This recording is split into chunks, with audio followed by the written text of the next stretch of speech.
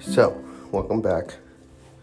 I wanted to do something that was brought up in one of my master's class, and it's science museums and historical house museums, or just like history-based museums. The different audience, the different message, the different just everyday person that would want to work in one, work in the other. You know, sometimes things are out of date more in one than the other. There's less controversy with science-based because, think about it. It's science. It's proven. You still have a couple of those people who think the world is flat, but we'll leave it at that. And the history ones are very more controversial, just being historic, right? What does it mean to be historically accurate, right? Who's being left out? Who's telling the story? Who's going to the museums, the science, the history exhibits? Who's interacting with them? Not just physically, like at the Boston Museum of Science, but mentally, creating that space for mental, for thinking, for conversations that have been forgotten.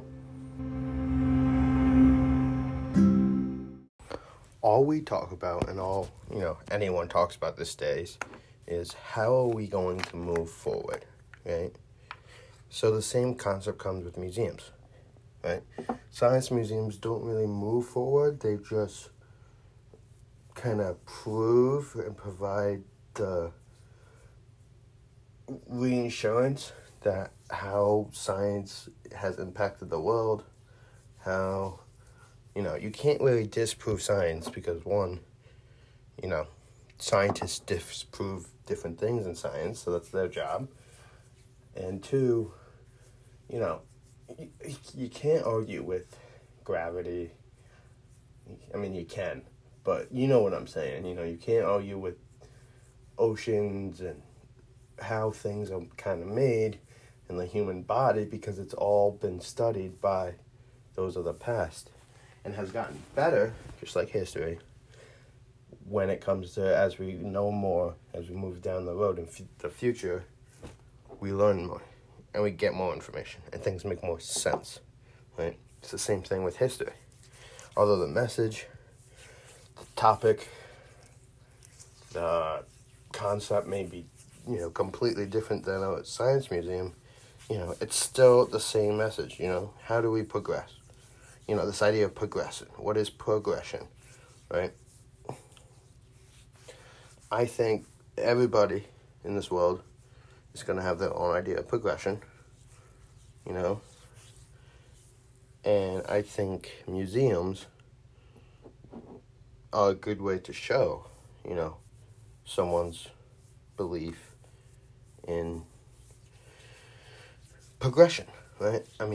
Think about it. You go to a history museum mostly because, one, you're told, two, you have to, three, it's a school project, or four, you're wondering, right? You're wondering what is going on. What is this thing, right? You don't go to this Boston Science Museum to wonder about things. You go to examine them, do things, interact with the exhibits. Sure, some history museums, bigger ones, like Gettysburg, they have maybe some interaction stuff, but that's because they're, state funded. You can't, not all museums are in the same boat when it comes to the bigger ones, and sometimes people, I think, tend to forget that different, smaller ones get more affected by different things.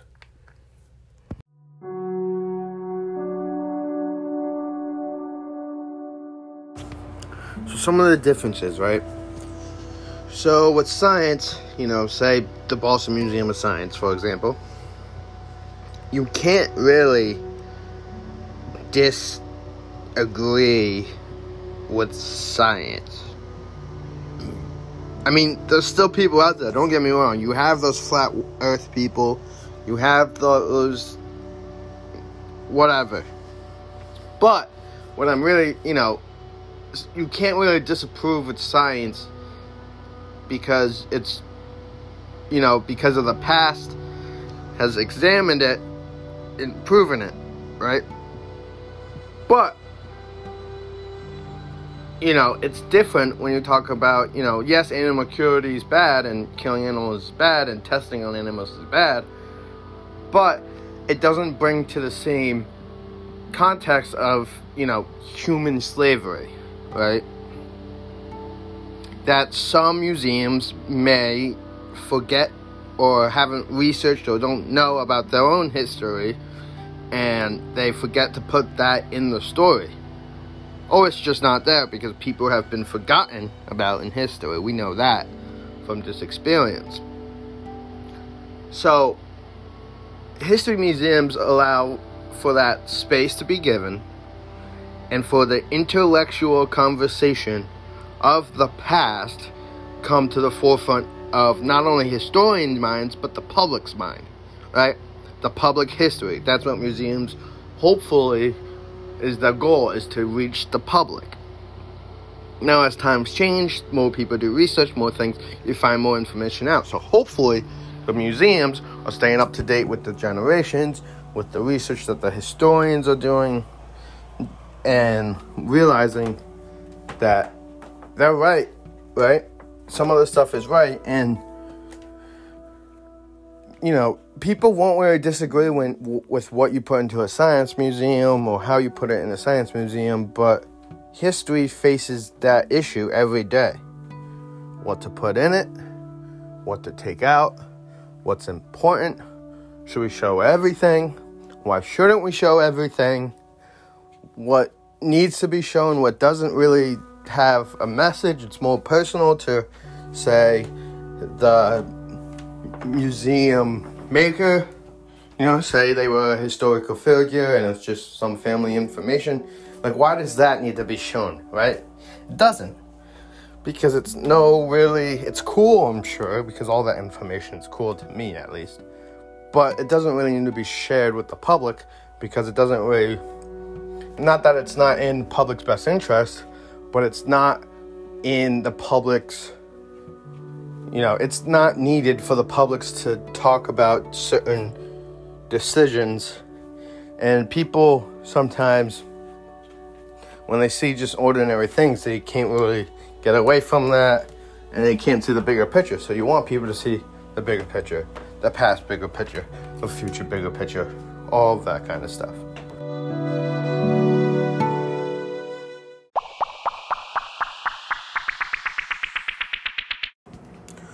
So now I want to talk about the stuff, right? Very broad, very kind of simple of a statement, right? You have the stuff in the Science Museum that's very interactive, very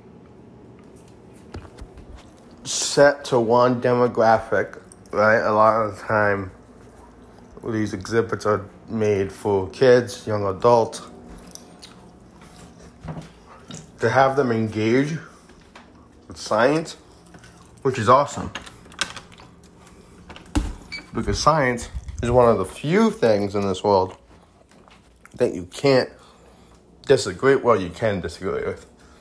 But, it's proven for the most part. So,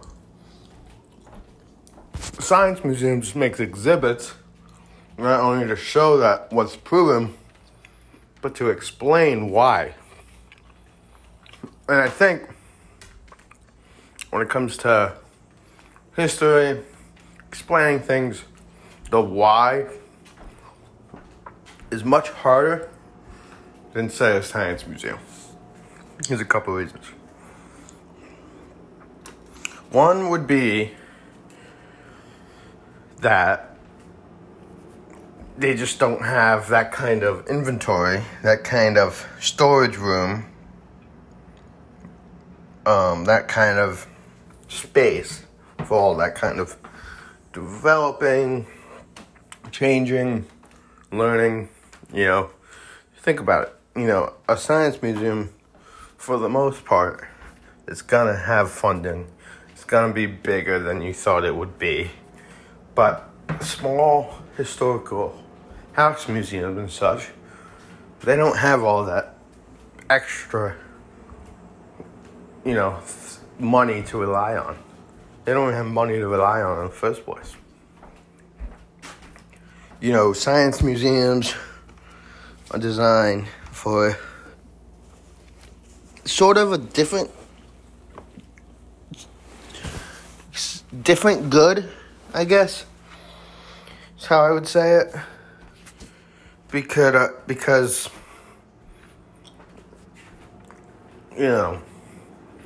I don't think people who go to science museums are going to go to a historical house museum the same day. One, because museums are draining, so one's enough. And two, it's probably not really that big of an interest to them. The PBD Access Museum in Salem does a good job of kind of doing everything, a little bit of everything, a little bit of discovery, Asian history, science, boats. They kind of do pretty good at everything. But, it's very hard for someone to come in, disagree with the whole historical house, and walk out feeling like he was successful, right? Science, there's always someone who may be forgotten throughout history because, that's what happens. People are forgotten about. Not saying it's right. We do have to change that, but people are forgotten.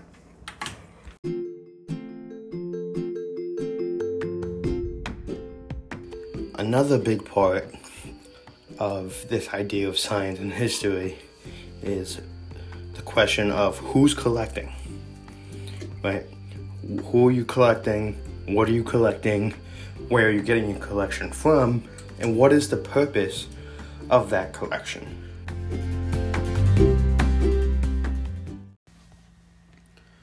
Now,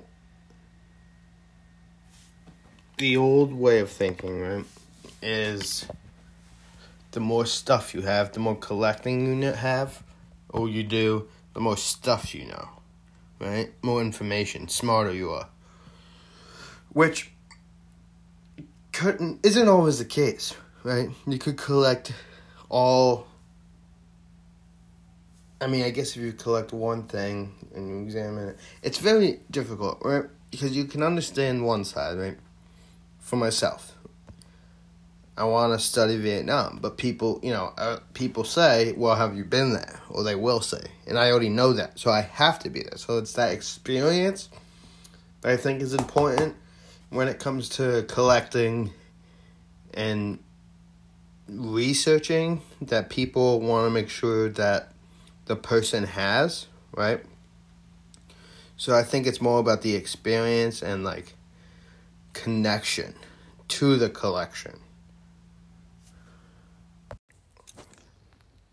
The other, difference with history and science that I found is, some of the people that have lived through historical events like the riots of the 90s, Vietnam, the first Iraq invasion, that kind of thing, some of them don't want to talk about it, right? Which is fine. That is a personal feeling, and you can't force anyone to say anything.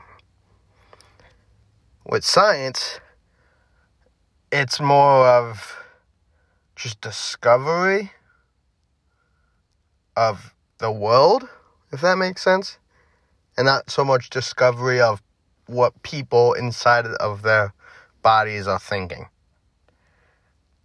So I can't pressure a veteran to talk about what he wants to, because one, that's disrespectful, and two, you just can't, but you can talk to scientists, and a lot of scientists who, didn't examine on people, the good scientists.